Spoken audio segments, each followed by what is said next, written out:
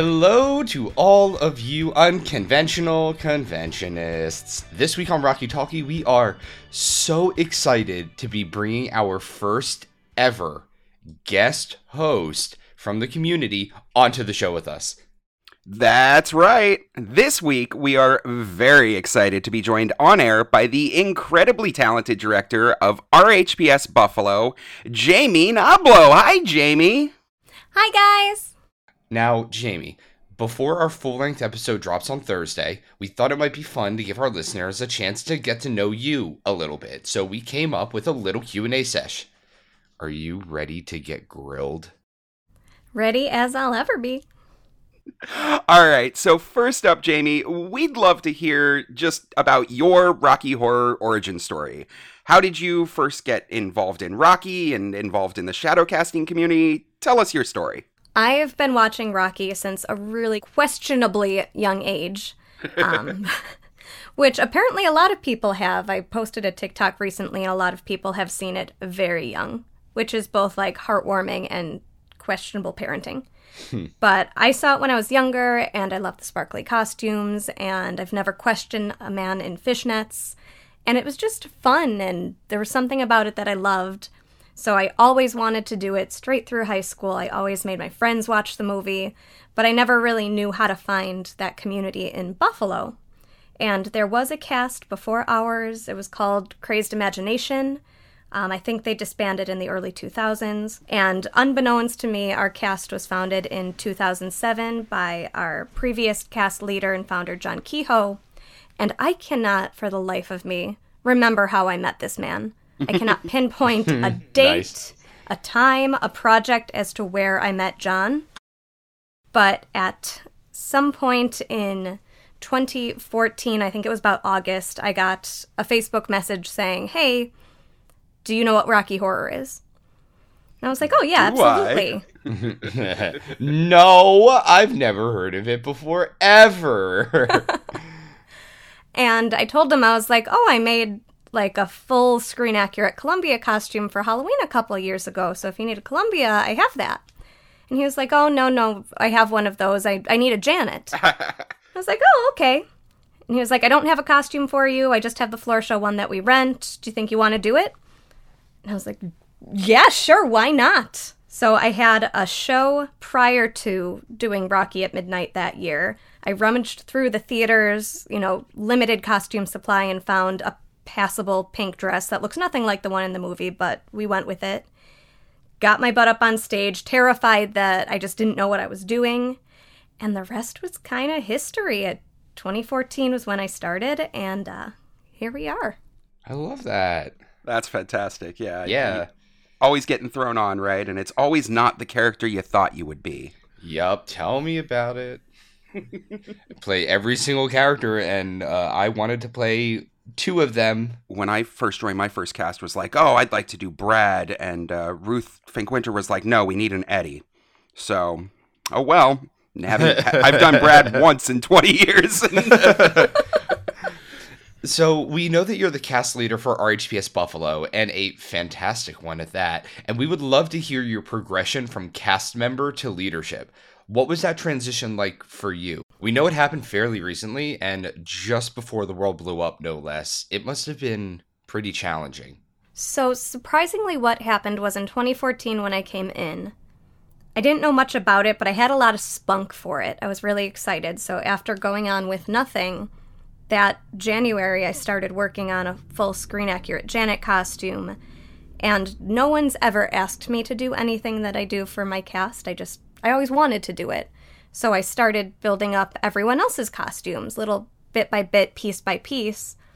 And somehow, over the time span of 2015 to about 2019, I became more of an assistant director or co-director to my friend John. So everyone on my cast would probably tell you I've been driving the train for a lot longer than I give myself credit for. But I always asked permission of who I saw as the director before doing something. Like when I brought Allie on to be Trixie, John didn't really know what Trixie was, but I had been learning from, the Rocky Horror Shadowcast group on Facebook and all of the casts in the country that I consider friends now. I've been, watching what you guys do and learning from you guys just from afar. Because I was really nervous to meet you guys. Not that you're intimidating, but I just didn't know that, our cast was good enough to come play with the big boys. Oh. So I've been just learning and growing. So when actually 2020 rolled around and our founder was just getting tired and ready to pass it on, which he did at 1 o'clock in the morning in October of 2020, It was terrifying, but it made sense.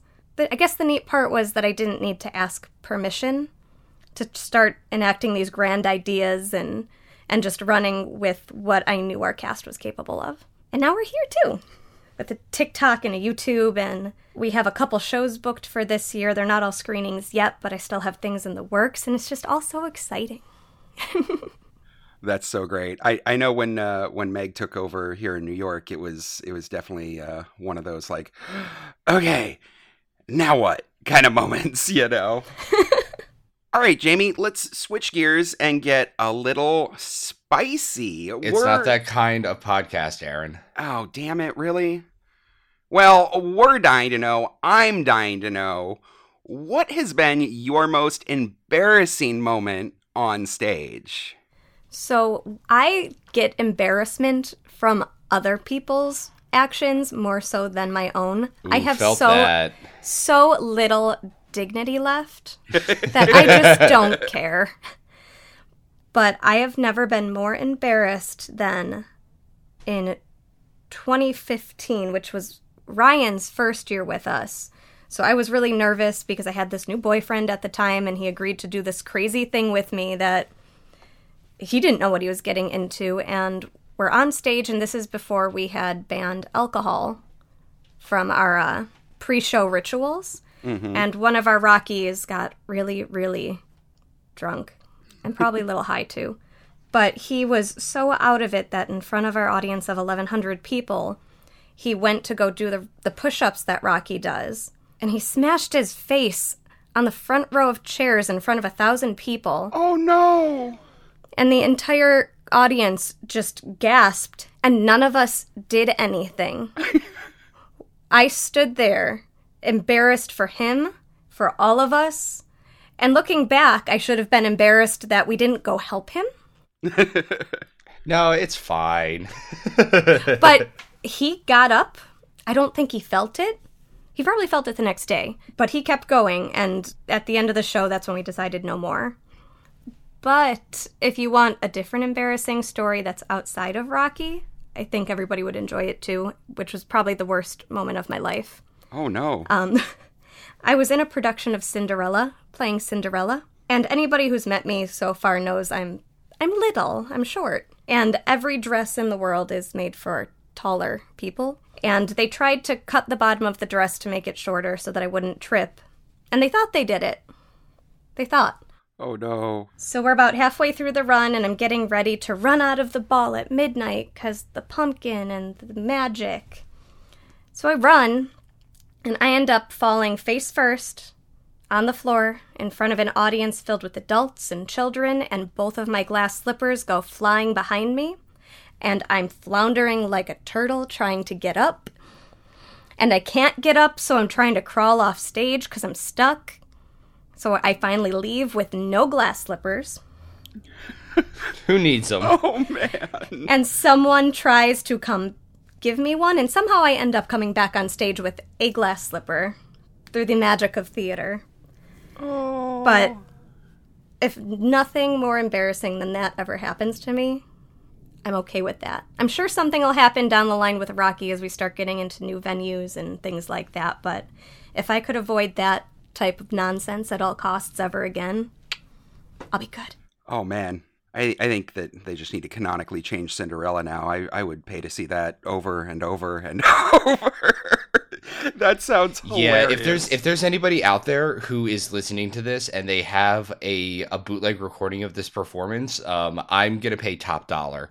And by me, I mean I'm gonna make Meg pay for it. It's a standard expense. It's a line item on our taxes. Exactly. So if anyone out there has it, you let a homie know.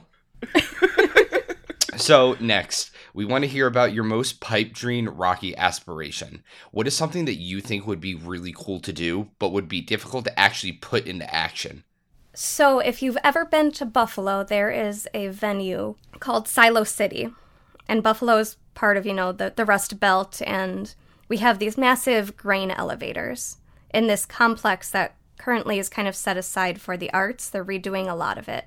And I've seen productions done there where they do like immersive theater and you get to go up in the grain mills and everything. And one year they did a show called Motion Picture and they projected just images up on these silos. And I don't know how they did it. It's a company with a lot more money than I can dream of right now. But if I ever had the chance, I would want Rocky projected up onto these silos, larger than life, larger than I think any screen I've ever seen, and get a raised, nice stage with no roof, and be able to do Rocky in this arts complex in this historic part of Buffalo, outdoors, like a wild party. And I don't know how or if I can ever make it happen, but I have a solid at least 10 to 15 years before I start thinking about turning my cast over to somebody else. And if I can make it happen in 15 years, I can retire happy. That's fantastic. No, I love larger than life Rocky, and that sounds so larger than life. That is the pinnacle of Rust Belt Rocky Horror. I love it. It would be so cool. Okay, lastly, what are you most looking forward to working on in the future? With just your cast or the wider community, what's coming up for you?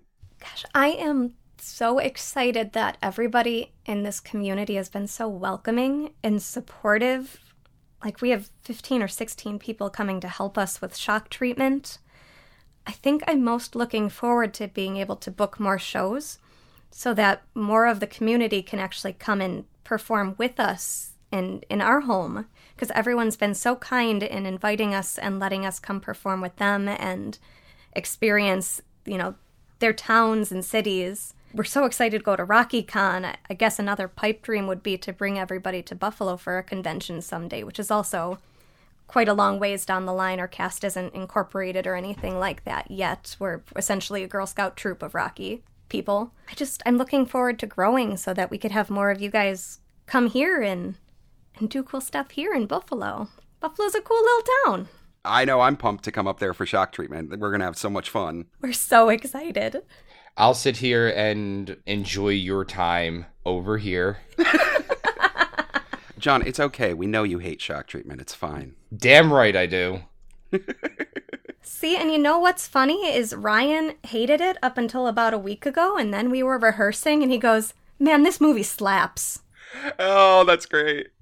And we converted him. So, John, you heard it. All you got to do is watch it over and over and over and over. Bitch, I'm a Taurus. I'm not watching anything that I hate over and over and over and over. I walk out of the room at the Rocky Cons when they do fucking shock treatment. I can't do it. Ugh, both of you suck. Jamie, thank you so much for letting us grill you on air. We've really loved getting to know you, and we cannot wait to have you on this Thursday's episode. Before we head out, is your cast doing anything really cool that you'd like to tell our listeners about? Well, even though John hates it, we are doing shock treatment, which you guys have been really awesome in helping us promote on April 1st at the Screening Room in Buffalo. You can find all the information for that through our Linktree. But just this week, we also booked a club show at the venue that we did the Rocky Horror Drag Show at back in October. I'm not 100% sure what we're billing it as, but it's going to be a similar show to that one, another Rocky Horror Drag Show, where our friends from Divas Hoop Buffalo, which is a premier drag troupe, and the Francis Bacon Experiment come together, and we do just a night of Rocky Horror debauchery. We're really working on making it something that's separate from the screenings so that you have incentive to come to both types of shows. So we're really excited about that. And we're going to be marching again in the Buffalo Pride Parade on June 5th. And we're really excited to get back to that, too. This year's parade is themed homecoming. So we're definitely going to have Frank in his floor show outfits, seeing everybody and really starting to promote the cast and work on getting some more bookings. So we're excited. That is Excellent. I love it. I love it. I love it. And of course, if any of our listeners are interested in checking out any of our HPS Buffalo's upcoming performances, we'll have them all linked for you in our show notes. Jamie, thanks again for joining us. It's so awesome to get to talk to members of the community. We'll talk to you all Thursday. If you want to hear more from Jamie and us, be sure to tune into this week's episode of Rocky Talkie, where you'll hear all of the latest news and updates from the Rocky Horror community. Bye! Bye! Bye!